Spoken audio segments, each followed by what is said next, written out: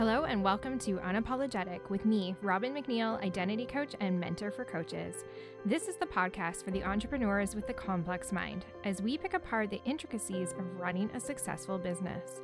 Enjoy conversations with incredible guests from around the world, and of course, you'll get to hear my inner bitch firsthand as I dive headfirst into the topics we often shy away from. Ready to be unapologetic? Let's go. I always tell people, if you want to go into consulting, there are tons of books out there. There are a lot of awesome thought leaders. There's a lot of information that you can learn from, and those strategies work. They are very helpful, but they are not framed in the proper context for your lived experience as a woman of color, or a woman in general, let's be honest, with consulting. So you have to take that into proper context, and it's okay to adapt and modify. Dr. Angelina is the founder of Excel at Consulting and host of the Black Girls Consult 2 podcast. She provides intimate coaching and educational experiences developed to support women in consulting and social entrepreneurs in building profitable, purpose-driven businesses. Dr. Angelina, welcome. Hi, how are you? So good. It's great to be Friday. I know. Fridays are always great on my end. I can imagine. Yeah. So, why don't we just start? Why don't you introduce us? Tell us your pronouns and what do you do? All right. So I'm Dr. Angelina Davis. My pronouns are, I guess, she, her. Am I correct in saying that? Yeah. And then also I am the founder of Excel at Consulting. So it is a coaching and educational platform for women who are interested in sharing their expertise with the world and really growing and building thriving consulting businesses and practices. And, I also am the podcast host for Black Girls Consult 2. So I'm always happy to jump on the mic and have a good conversation. I feel like in social media nowadays, we're getting little sound bites that are only 30 seconds, 60 seconds. So whenever we can have like these longer conversations, they just seem to warm my soul. I'm so glad that you said that, because that's exactly why I wanted to get right back into podcasting. I'd had a podcast a couple years ago, and it's these kind of conversations. And, we were just saying just before recording that we can know each other online, sort of, and it's like, oh, we see each other here and we see each other there, but you get face to face with somebody and have a conversation. And that's when you really get to know somebody. So thank you for being here. No, thank you for inviting me. I love it.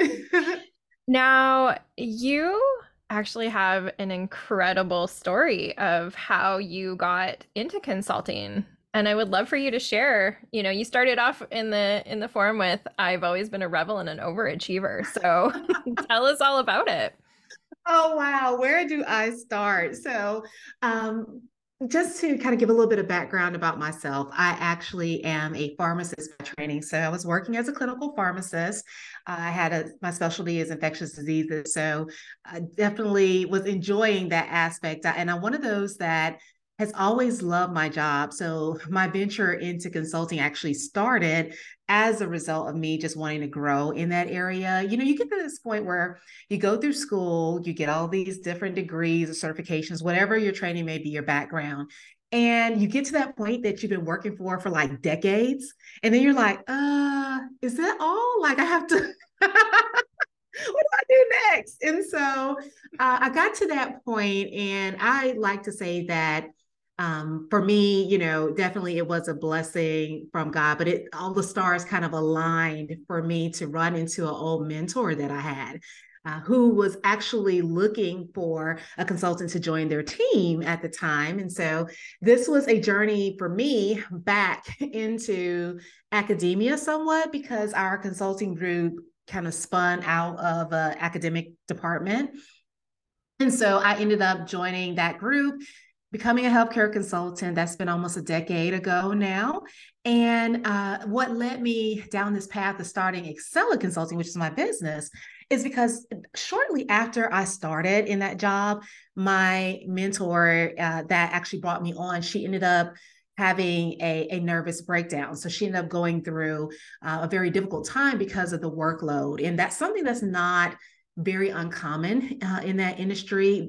Many women, especially, tend to bow out because it's such a huge demand in terms of time once you get to a certain level to keep kind of competing and growing and really I would say living up to industry standards, but also because of personality type, living up to our own standards, right? Mm-hmm. Yeah. And so, I was determined at that time, like, I am not going to let that happen to me. And over time, I was just able to put systems together that worked for me, that started working for, others that I worked with. And I'm known, like, for instance, in our group as the productivity, high performance person because I'm all about keeping things simple.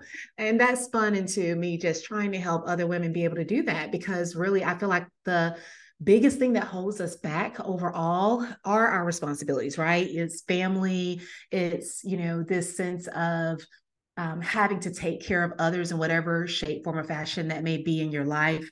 As well as the desire to be anything, everything for everyone else except for yourself, right? So my goal was to find a way that other women could be able to achieve their dreams and their goals without having to burn themselves out, without having to be overwhelmed, without having to, kind of give up on whatever their dreams or vision may have been because they feel like they have to make a choice, because Mm-hmm. I think a lot of times when we create those dynamics, when we make everything like completely black and white, we're putting ourselves in a box and it doesn't have to be that way. We can do things differently. And it's just a matter of feeling comfortable in doing that. I feel like you've just described every high achiever that's listening right now, where everybody's sitting here nodding their heads because they're like, "Oh yeah, uh-huh. Been there, done that." Right, right. I mean, we're so guilty of it. And when you look Mm. back at it, I don't know who is credited with the quote, but the whole discussion about how your B minus work is somebody else's, A plus work. And coming to that realization is hard because you want to give your best. You feel like if you can do even more, why not do it? You don't want to feel like you're selling people short or you're not giving your all. And I think that causes a lot of us to put ourselves under unnecessary pressure. Oh Um, yeah. yeah, and it takes its toll over time. Yeah, it is. It's the self pressure. Mhm. It's always it's almost like you're not competing with anybody else. You're competing with yourself to do better Right. and strive to the next goal. And so I know you talk a lot about stability and that work life harmony. So Mhm. how do you go about coaching and consulting on that topic and making sure that women aren't doing too much and burning out? Right. I try not to get too much into the debate of is it work life balance? Is it work life harmony? Is it work life integration? I think the bottom line is that we all believe that there should be a way for us to have a sense of normality in our lives where we feel comfortable and we feel as if we're living our lives fully in a healthy way. And so for me, I like to say that whenever we're able to integrate all aspects of our lives into the work that we do, the easier it is. So even if you have a 9 to 5 and that's your career journey, how can you make that so seamless where you don't feel stressed and pulled and feel as if you have to lean so heavily into one side or the other? If you're a stay-at-home mom, how do you find time for yourself where you have that level of, balance or integration that's there? And definitely when it comes to building a business in the midst of everything else, because it's a lot of the work that I do, many of the women that I have been blessed to work with, they are often making a transition from their 9 to 5. So they're building while they have a job, while they Mm-hmm. have a family, while they have responsibilities. And normally that would be a reason not to do it, right? It's like, oh, that's not the perfect time. I'm going to wait until the kids get older. I'm going to wait until this one graduates. And I think the key to that for me is keeping things simple. I always say that we don't have time to do everything that we want, but we have time to do everything that's important. And I think when we shift our mindset around that and focus in on, the fact that let's say for me, I would love to launch an amazing YouTube channel, right? But I don't have the capacity for it right now. It will require me to show up on video. It will require me to put out, weekly content in a video format, which is not my I would say most natural platform. So for me, a podcast was better because I was able to do that work behind the scenes in my pajamas sometimes, which is why Mm-hmm. I have a solo podcast and I invite guests on periodically. But that was a way for me to kind of still, make steps moving forward without letting, my capacity hold me back. And I think a lot of times it's just a matter of shifting from this all or nothing thinking to understanding that it's going to be a journey, that we have to figure out what works for our lives right now and to simplify it as much as we can, and by really mastering one thing at a time, that actually will be the quickest road to success. I think oftentimes we take on too much and we overwhelm ourselves. We create a situation where we don't have the capacity to fulfill on what we've promised. And that's a spiral downward, because then you get into the mindset of self-defeat and all of these other things that hinder you from moving forward. And next thing you know, you give up, So it's just been my way of allowing those things to, like I said, work in my life, and what I found have worked for clients, over time, just keeping it simple. I love that you said that, and how you just shared about it is more of a harmony and finding that ease, like a seamless ease from work into life and back again. Because I think for a lot of people, like myself, I enjoy work. I Yeah. enjoy that as a part of my life, and I'm not the person who sits on Instagram and says, oh, I only work 3 hours a day. Yeah, sometimes I do only work 3 hours a day, but it's not something I take pride in. It's like, oh, I got my work done. Now I'm gonna go do something, but I have pride in that work. So I think that's really refreshing to hear that, like, it's okay to hustle a little bit. It's okay to work. It's okay to cross boundaries and do things at night, as long as you have that seamless transition and you're not stressed out doing it. Well, that's the thing. It's, what works for you. I feel like we are always listening to what everyone else, has found help to be helpful. I want to wake up at 5 in the morning, or I want to wake up at 4 in the morning. I want, we're kind of always in this competition to be the first to get started. But if you do your best work at night, why not use that time, right? And like I'm a little bit like you. I love to read and to study things that are new, and I enjoy the work that I do, so it doesn't feel like a burden for me to work it in other other times of day, or even on the weekend, because it's something I enjoy. And I think that's the key. What do you enjoy doing, and how does that fit naturally in your life? And just kind of really blocking out what other people say should be a standard, because I think we just listen to that noise a little bit too much. And, over time, when those things are more comfortable, you're more than likely to stick with it. So for me, Yeah. I'm like you, it bleeds over. I have to turn my mind off. Like, as a matter of fact, I have picked up, since toward the end of last year, I started back crocheting, which is something that Oh, I had nice. done since since I was like, maybe a teenager. I learned from my grandmother.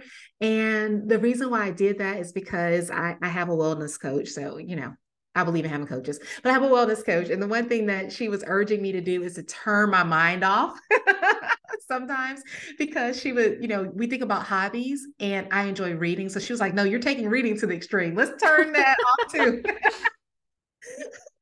And so I picked up like crocheting. So I've been making this blanket, learning how much I need to learn in the process, and just relearning all of these things. But it's actually really enjoyable. I can just sit there sometimes, and as a matter of fact, I rung in the new year literally crocheting and watching a series on Netflix. So and that was perfect for me, because my husband and I, we were just like, we don't want to do anything. We just want to rest with the kids and just relax. And that's what we did. So, yeah, things can be and look a lot different. Definitely. I mean, hobbies that don't cross into work are always good. Right. But I mean, I do the same thing. It's like, oh, okay, I'll just read this workbook. No, gotta put that away. Exactly. I'd love to back up though, because you did say something, and it just kind of piqued my curiosity of how you work through this with clients. But I know for myself when I get a lot of clients who want to move from a done for you into coaching or mentorship, one of the biggest questions is, but what is it that I coach on? And I'm curious, I assume you get this question too with consulting, Yeah. especially because you're dealing with very high level professionals who have probably a varied skill set, a very high skill set, like most high achievers. We can do pretty much anything. How do you get them to focus in on the thing that they're gonna love and they're gonna have that ease in their life? So one of the first things that I like to do is an activity called vision mapping. And I have them do that to start. And it's really weird when they first do it. It's like, why do I have to do this? Like this thing is Mm-hmm. elementary, right? It seems like what in the world does it have to do with building a business? But I like to tell them that you have to know what you want to build. You have to have in your mind this vision and this image of what you want to create so that you're able to move forward. And you want to be doing something that truly speaks to your heart and is not going to be driven solely by money or by what you see other people doing around you.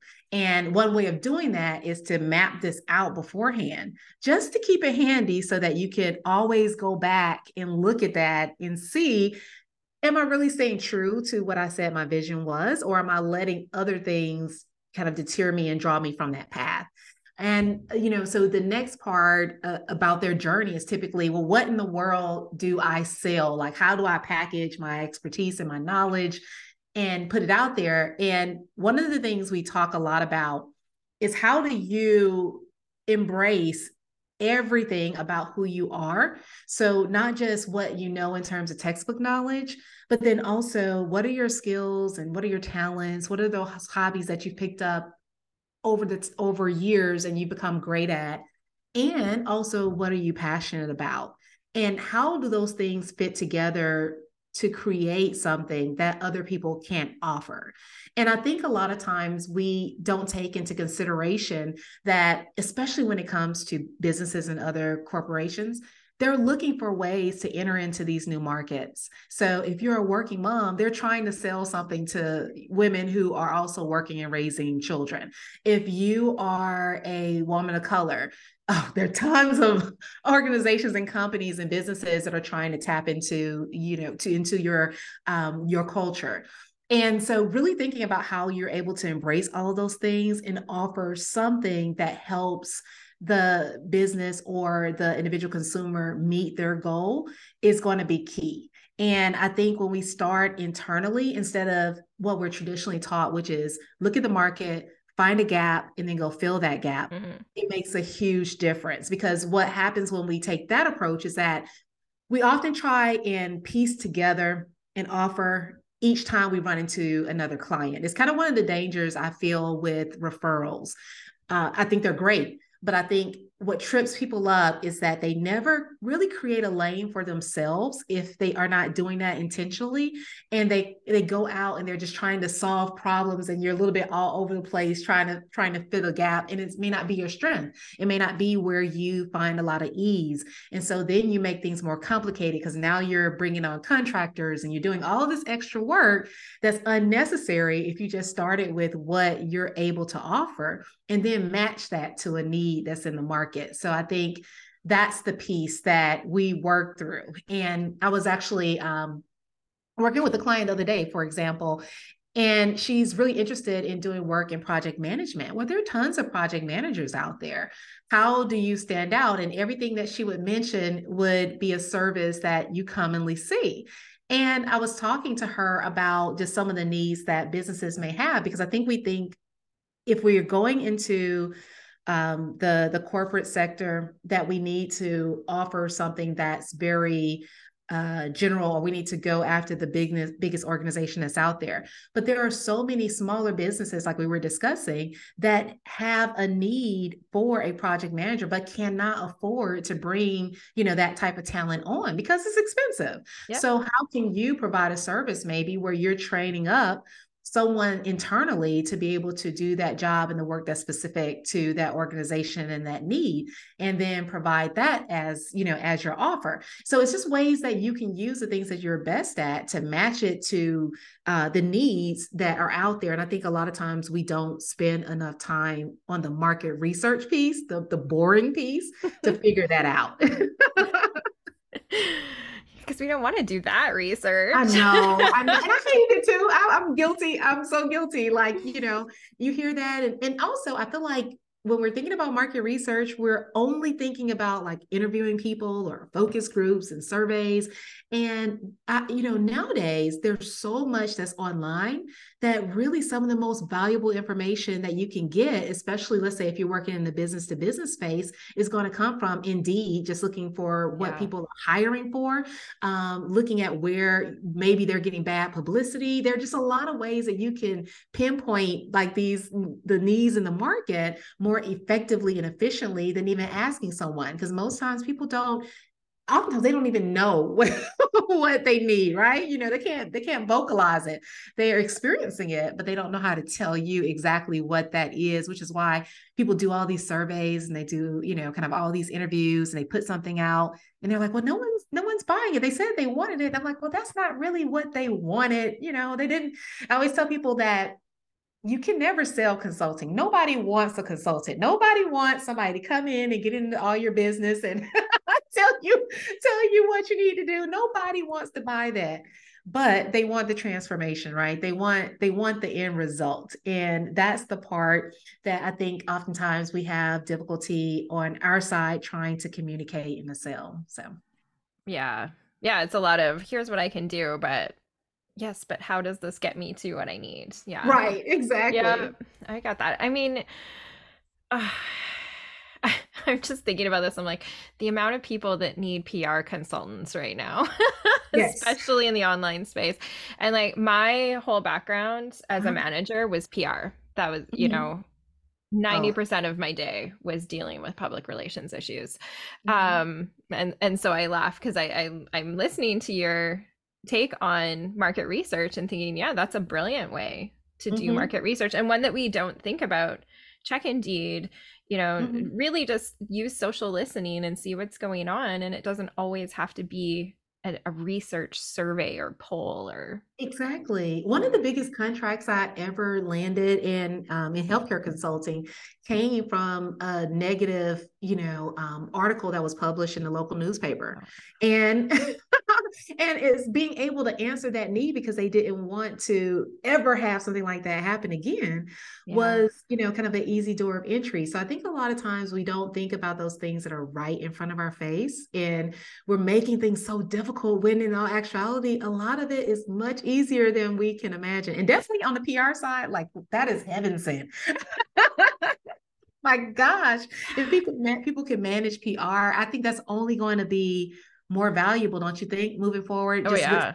media and how things are growing and how fast information is traveling right now. I mean, that's going to be a priority for everyone. It should be a priority. It was something, no, seriously. I mean, I was talking to a client in December, and she's a Mhm. very high profile client. And her concern was that she was going to be lumped into this um, group of cult coaches, if you will, who are running a practice that a lot of people are calling out. Mhm. And the one thing I said to her was, you're going to get a bad review. It's Mhm. it's not when it's it, or not if, it's when. Mhm. You have to be prepared with a public relations plan. You have to be Right. prepared for it now, Mhm. for that eventuality, especially because we're on social media. People can create anonymous accounts. They can share videos that technically they're not allowed to share Mhm. anonymously, right? Because how are you going to find them? How are you going to figure out who it was? Mhm. And on and on. And if you're not preparing for that, like it's going to take off like wildfire, like it has been. Mhm. Yeah. And look, I'm listening to you say that, and in my Mhm. head, I'm thinking like, oh my gosh, if that was a course, and maybe you have this course. But I was like, Oh, if that was a course, I would clearly buy it like a workshop. I would pay tons of money for it, mainly because you're right. I don't think that we think about that aspect, but we fear it. That's one of the Yes. reasons why we don't want to show up online, because anything else doesn't create kind of like the same digital footprint that video does, right? So, Mhm. people don't like to necessarily always read. We're avid readers, but the general public will prefer to watch a video. So, with that being said, there are ways that we can hide other aspects of media, but when it comes to video, I feel like, to me, that's like it's like the truth teller, because Yeah. they can see you and hear you and read the tone and the messaging and all of those things. Mhm. And I think that keeps a lot of us, and it kept me for a long time, from showing up online authentically, because I was Yeah. fearful of what that would look like and stepping out of this quote unquote professionalism box. There are even times where now I put up certain things and I cringe a little bit because I'm just like, oh, this is not up to standard as I would want it to be, or, it's not as nice as I can. But once again, kind of being true, I do it because I'm trying to be true to what I teach clients to do, and what I advocate for is that the most important thing is for you to get your knowledge and your expertise and your thoughts and ideas out there, and don't worry so much about what it looks like, or what your Mhm. hair may be doing that day, or whether or not you have the perfect outfit, because that's a pet peeve of mine, is that so much of social media in the past, so media in general in the past, has been built on having a perfect brand. And I think there's something to be said for looking a certain way and having branding. I think that that's important. But I also like the authenticity and the realness that we're seeing now. I am a fan of that, because I like to connect with people and have those human to human interactions that I feel like are just more natural. Mhm. But it keeps a lot of people from doing it, like you said, and just the Yeah. thought of something negative Yeah. happening. You know what's funny, and I think we're gonna touch on professionalism because I'd love to hear your redefinition of it. But yeah, this is like my honest PR advice: is when something happens, is you've got to address it at a human emotional level, like, and accept it. Mhm. Yes, I fucked up. Right. Sorry. Mhm. Right. And so I love that you say that, because the same reason that we fear showing up and being authentic and being ourselves and possibly being judged for that is Mhm. actually also the solution for when it happens, which That's is so like, true. yeah. So yeah, I mean, but let's get into professionalism, because I think this is a hard thing, especially from going into a corporate structure into Mhm. entrepreneurship. And sometimes it's kind of hard to take off that professional hat. So tell me more.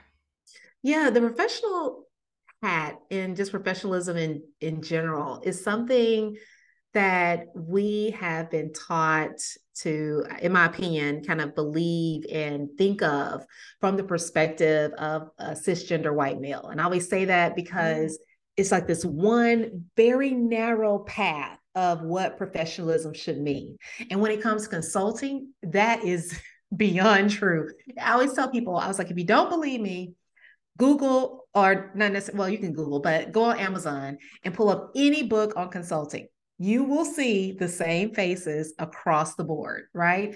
And that's because that became a standard. You were supposed to look a certain way. There was a certain definition of professionalism. It usually included a suit and tie if you're a male, if you're a female, a powerful suit, and very conservative in terms of your appearance. Like someone like me, definitely being a woman of color, and especially with curly hair, coily hair.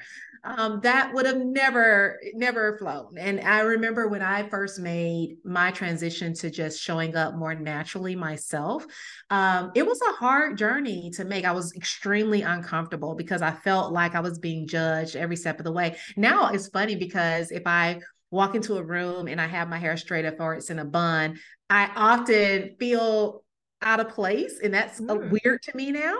And I do pay attention to when I do that at times. Certain people will go to give you a compliment because they're trying to let you know that that's their preference. And that's okay. We all have preferences in terms of how we should show up and how we should look. I can tell that that varies a little bit by age. So if we have been more conditioned to believe that we're to show up a certain way, then we're going to, also view other people in that light. But I think that when we're able to peel back those layers and recognize that For me, professionalism is more so showing up in excellence, meaning that it has absolutely nothing to do with whether or not you have an earring, whether or not your hair is curly or straight, whether or not you have a red suit or a blue suit or a black suit.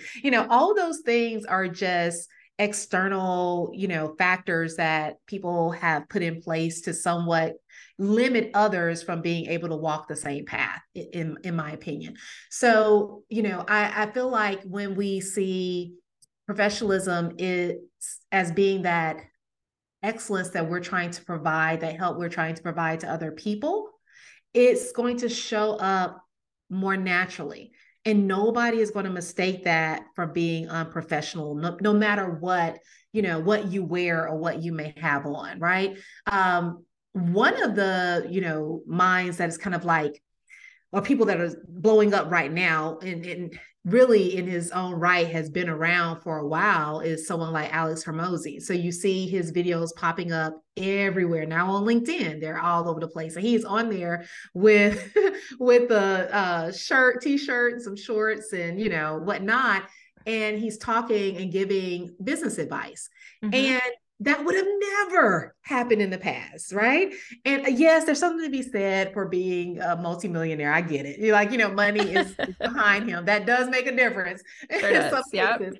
But it does, I enjoy the fact that he does it from the standpoint, it begins to normalize the fact that that level of brilliance and success comes in all shapes, in forms, and it looks differently for everybody. And the more we see that being portrayed, no matter if you agree or disagree with their philosophy, the more we see that being portrayed, the more accepting we are as a society and a culture that those things can exist. So, Oh, I love yeah, that perspective. yeah. So I just really like that part. That's my take on professionalism and why I'm always pushing people like we have to redefine this, define it for yourself. Like don't feel as if you have to be locked in the box. And I understand because if there's one thing that I have struggled to get away from is a blue or black suit. Right. Yeah, the dress code. Right, right. Yeah, it's actually it's a really interesting transition. And I think it's one that especially as women we struggle with because women are judged more, and I'm sure you've experienced that, and Yeah. women of color judged even more than that. Mhm. So how are you helping to change the industry and be help people be more of a rebel and just letting Just their authenticity fly? my Really? push is to really do things your way, right? Consulting does not have to be in management, in business, or IT. Consulting can be creative. Consulting can be, something that is extremely unique, especially in our new era, because we're in a totally different space than we have ever been before. So those traditional definitions don't work. And when you look at the traditional landscape of consulting, it's actually gotten a bad rap. I was actually reading a article very recently about, some of the larger organizations that are out there and talking about some of the trouble they've gotten into in recent years of putting profit, before their clients and their needs. And so I think there is a wave and a movement to change that narrative, especially on behalf of people who are, entering the industry as solo consultants or smaller firms and boutique agencies, that people are realizing that consulting is nothing more than really taking all the knowledge that you know and using that knowledge as a product to help people, right? And when we think about it that way, I feel like it opens us up to just tremendous possibility that was always there, but we never appreciated. And I think that's why you're seeing the boom of like the creator economy, because there's this aspect of just simply, think about, I was listening to something very recently. I can't remember how much he spent on the YouTube thumbnail, but Mr. Beast, I Oh was, yeah. listening to something like he spent this outrageous I think it was like 6 figures or something like that on the actual thumbnail just to get it to go viral.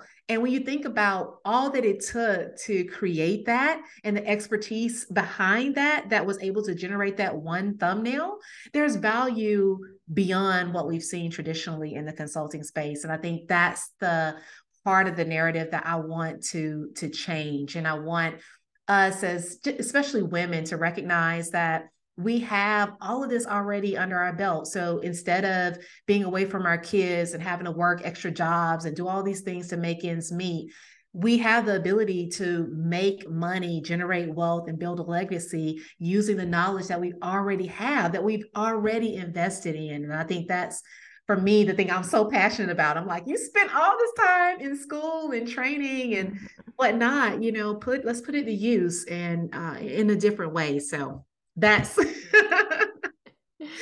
don't mean to go on and on about it, but that's my take on that one. Oh, I love that. It actually, the question popped up in my mind. Are you seeing more remote consulting now? And Oh, yeah. definitely. Definitely. And stemming not from the consultant side, but actually stemming from the organization Oh, side.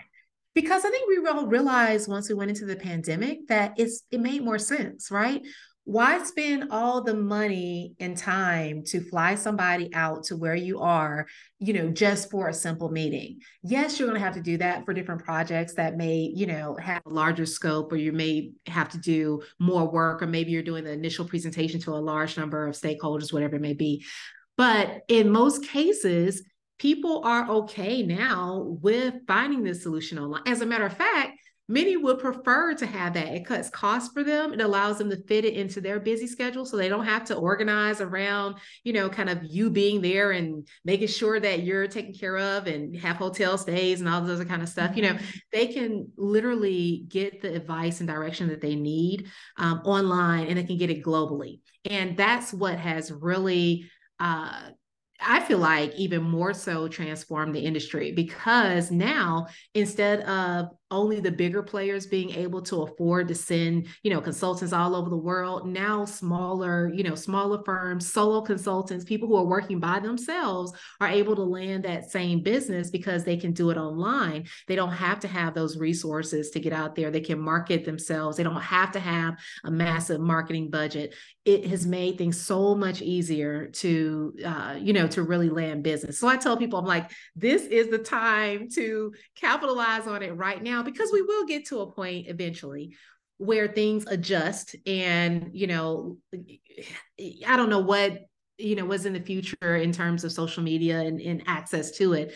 But let's say, for instance, it becomes more of a pay to play, even more so than it is right now. Well, that may prevent us from capitalizing on the same opportunities that we currently have. So right now is a time to really maximize, our opportunity to go in that direction and build, the wealth so that we can begin to change that narrative before we even get to that point.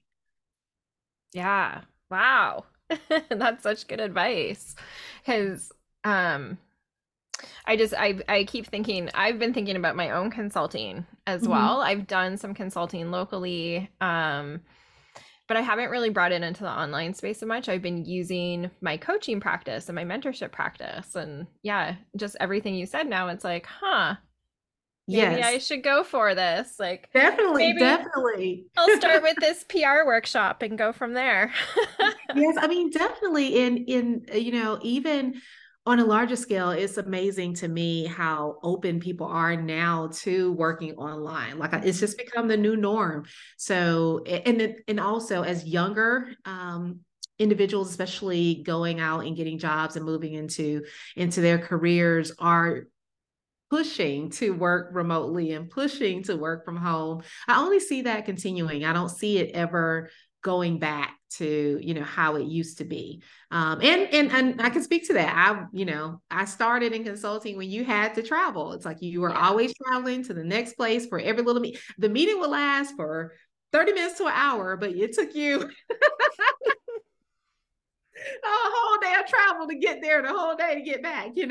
So I think that the inefficiency of doing it that way has led to this shift and really saving those times for those, those moments where you really do have to have that intimate connection. Because now I do feel like there is a connection that you're able to make in person that is Yeah. difficult to make online. And there is a way that you have to begin to learn how to navigate the online space so that you can sell more effectively. There are a lot of consultants that are phenomenal in person, that have absolutely no problem landing business in person, but when they get online, it's a hard sell because they just don't know how to, everything that you're taught from, reading the room and reading, the other individual in terms of their communication, their nonverbal communication. It's hard for you to do that online without being trained to do it. So that's one thing that can make someone feel as if they may not be as successful online, but it's just a matter of learning that piece and being able to apply it.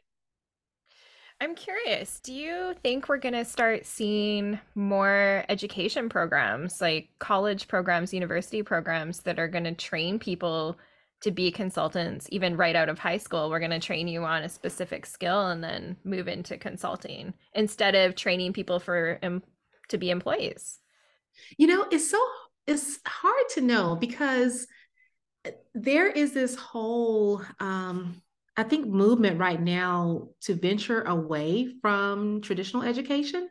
Mm-hmm. And it's hard because I, I, I am a firm believer in education. I, have spent many years doing so. I have a daughter right now that's in college, but when I think about the price tag that's associated with higher level education right now, unless we get control of that somewhat, it's hard to argue for that, that path to continue the way that it is.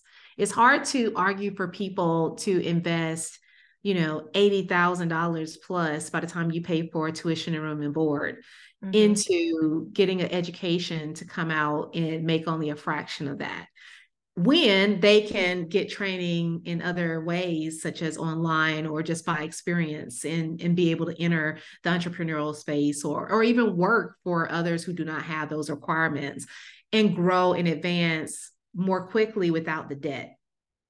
So that is something that will be interesting to see how it evolves. I was actually watching a TV show the other day, last night, as a matter of fact. I catch up, I don't catch things when they come out. So I'm always looking at the recorded episodes. And it is a show called Grownish, and Mm-hmm. it's by Yara Shahidi, that was, part of Blackish. And the premise of this show is that all the kids, they go to college and it's all about their college experience.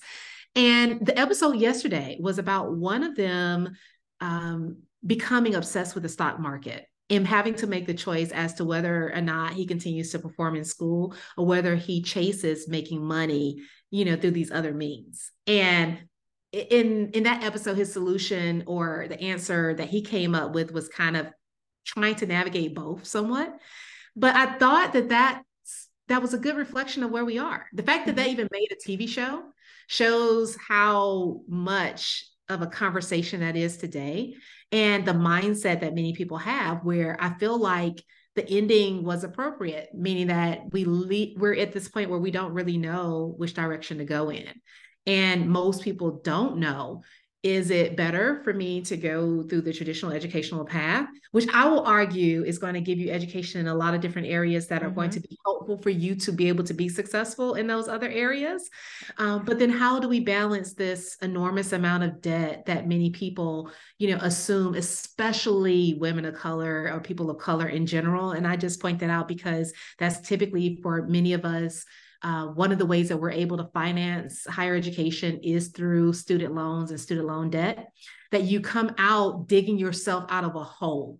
And the question is that really worthwhile? Like if you look at Mm-hmm. two people that started, at the same place, and one has this debt and one doesn't, which one gets further in the end? And I will argue the person that didn't have to dig themselves out of that hole is going to be much Definitely. further ahead. So yeah, so that's, I know you didn't ask for all that, but No, that was such a thorough answer though, because I mean, you highlighted something that is a problem. That, we put a lot of value on education, but is it valuable?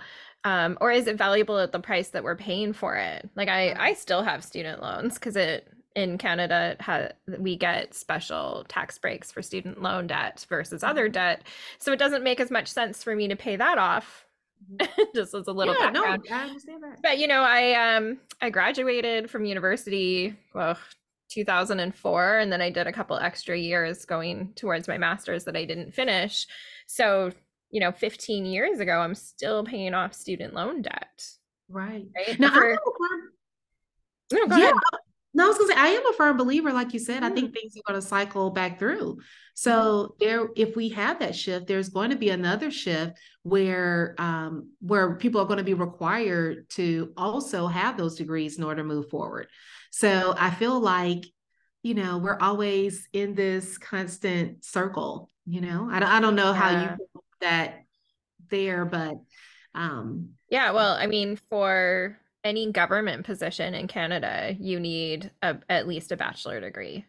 mhm, And bachelor degrees have just honestly become like the baseline for mhm. getting a proper, well-paying or semi-well-paying job. Right. But it's really interesting because like even looking back on my education, and I took a really interesting route. I went down the international relations route. I wanted to work for international corporations, and my focus ended up being military and strategic studies, which so very different, but I learned a lot. Like I learned a lot about diplomacy. I learned a lot about how to deal with people and manage people because that is really the basis of conflict.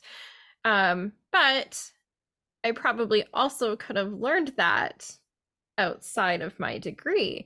And so it's just an interesting perspective to look back and think, okay, I have this degree and this degree can get me pretty much any job, but it doesn't qualify me for Right. any of those jobs either. Mhm. So it's just a baseline that they've created. So I think you're right there too, where yeah, I think sometimes we've gone in that direction, especially with the government. I've seen that. But now it is kind of interesting to see a lot of I want to say like startups, a lot more of the entrepreneurs building their own businesses and not requiring it. And in fact, almost not wanting it, and Mhm. wanting you to come in fresh and let me train you and show you, the ropes. So, And yeah. but the benefit, like you said, is that when you go the educational route, the traditional academic route, you learn that there is no one way to do it.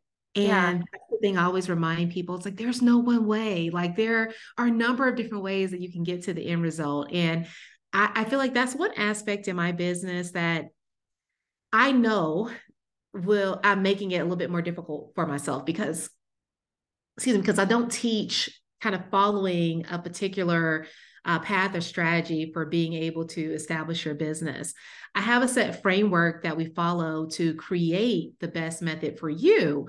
But I'm not one to say, for instance, if you're going to market your services, you need to be, doing live videos all the time. Or if you're going to be able to sell your services, you need to hold webinars every other week, or you need to fly out and do workshops, once a month, Yeah. whatever. I'm not coming up with that exact strategy because I feel as if all of those things work.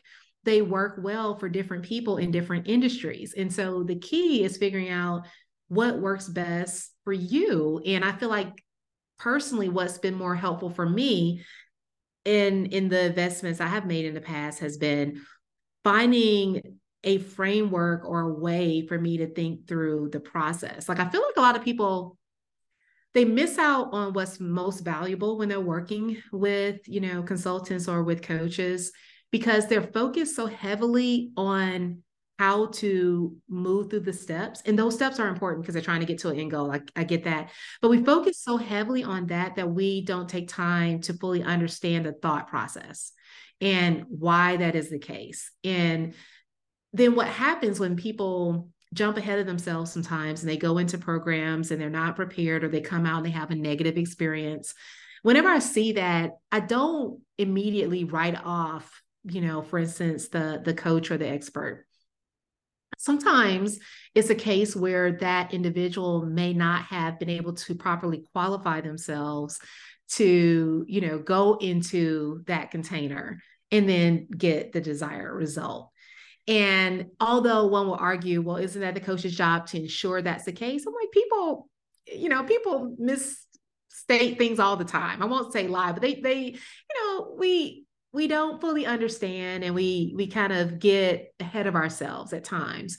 So those things happen. I feel like a lot of times that can be something that, is a negative impact in terms of outcomes. And so I'm always tossing around like, you want to come up with just one way, just pick that one way that you feel works best, the majority of the time. But I prefer to, really use a framework that helps, the clients that I work with figure out the approach that's best for them. Because that's, to me, what you're going to stick with. And that's I'm all about, like I said, keeping it simple and making it something that's sustainable and not something that that that you're never going to enjoy. Now, because I feel like it's a difference between pushing yourself out of your comfort zone and just doing things that are not authentically you.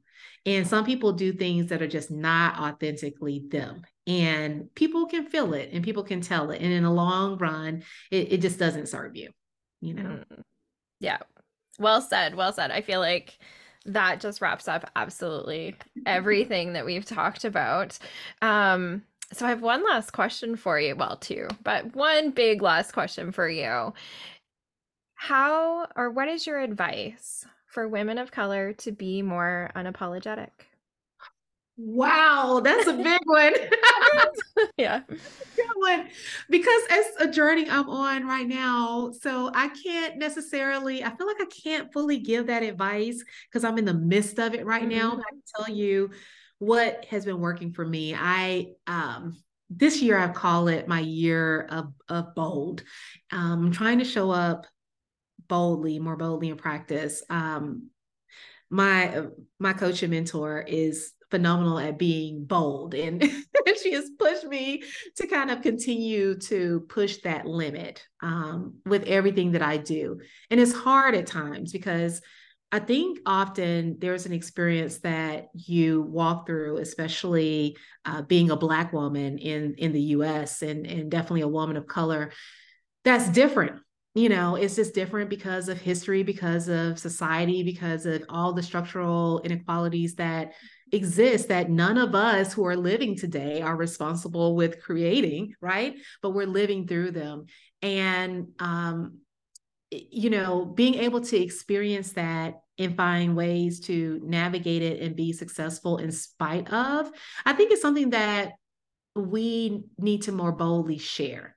Oftentimes, we don't want to speak out loudly because we're afraid that it will not be politically correct, or it may be seen as not being mainstream. And we're fearful of that because we want to land more business. But at the same time, I think that is something that has to be heard, right? And that's something I have been just really leaning even more so into, because I always tell people, if you want to go into consulting, there are tons of books out there. There are a lot of awesome thought leaders. There's a lot of information that you can learn from, and those strategies work. They are very helpful, but they are not framed in the proper context for your lived experience as a woman of color, or a woman in general, let's be honest, with consulting.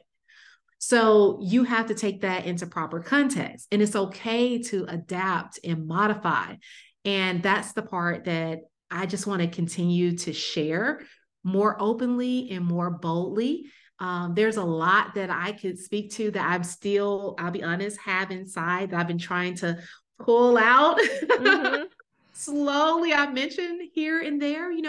I mentioned very recently, just the experience of going into an environment where I was consulting and working with a group that I could tell had no idea they were about to have a Black female walk through the door. And they were not comfortable with it. And I tell people that was the first group that, first organization, I should rather say, that our group, quote unquote, fired. And we've never parted ways with a client before, but we did with that account. And I never said anything about it. But I know that whatever they said or mentioned to, our leader at the time, our director at the time, was something that he wasn't comfortable with. And so it was something that I was always appreciative of being part of that group, is the fact that um, I feel like they were very mindful and concerned about my comfort level in all of those environments. But they exist. And I think for us to ignore that fact helps no one, right? And I want to get to a point where I'm able to share more and more about how you navigate that, how you still show up with a smile, how you still get the work done, and in that seat where you have to command a level of influence. I like to say more so than authority, but you have to have the ability to lead, even when those individuals may not want to be led by you.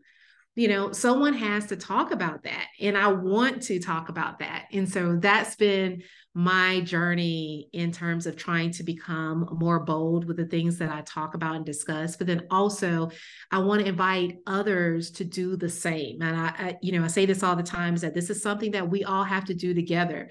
Whatever walk of life that you're on, that's different. Be able to speak to that. Disability, speak to that. If you're part of the LGBT communities, because I can't talk today, speak to that. If you are, just from whatever unique culture or environment, speak to that. That is going to make the difference in how we show up as we move forward, because for us to act as if those things don't exist keeps us all in the shadows. So the more and more we can boldly talk about it authentically, without being able to sugarcoat it and hide the terms or make it seem as if it wasn't as uncomfortable and unpleasant as it really was, that doesn't help, So I'm trying to lean more into that. I want to, do more of that, especially this year. So that's what I'm learning. So, I mean, that leads into the final question. Where can people communicate with you and be a part of this movement and Oh, be a part of your community? yes. So I'm glad you say movement, because that's exactly what I'm trying to build. But I can be found online under Dr. Angelina Davis on LinkedIn, Instagram, even TikTok. I don't do that very Woo! often, but I use it for the podcast. But on any of those channels, also on online at www.excelitconsulting.com, and the podcast. So the podcast is called Black Girls Consult 2. And I like to tell people, it's not just for Black women. That's not the premise and the reason it's named that. It has the title because it's a reminder that we also exist. Is that when you think about consulting, it's not, just this narrow scope and view that you've probably always imagined, that there is so much diversity in the industry. And I'm just trying to highlight that diversity. And so what I hope to do as I move forward in this year is to also bring on more guests from different backgrounds, so that I can highlight the fact that, it's speaking to the creative realm, it's speaking to, just so many other aspects of going into consulting, that there's just a lot of variety out there, and that it's okay to, to embrace that too. Oh, what a great great way to end this. Thank you so much for sharing your story and for being open and raw and real and unapologetic. Oh, thank you so much for inviting me. I really enjoyed it.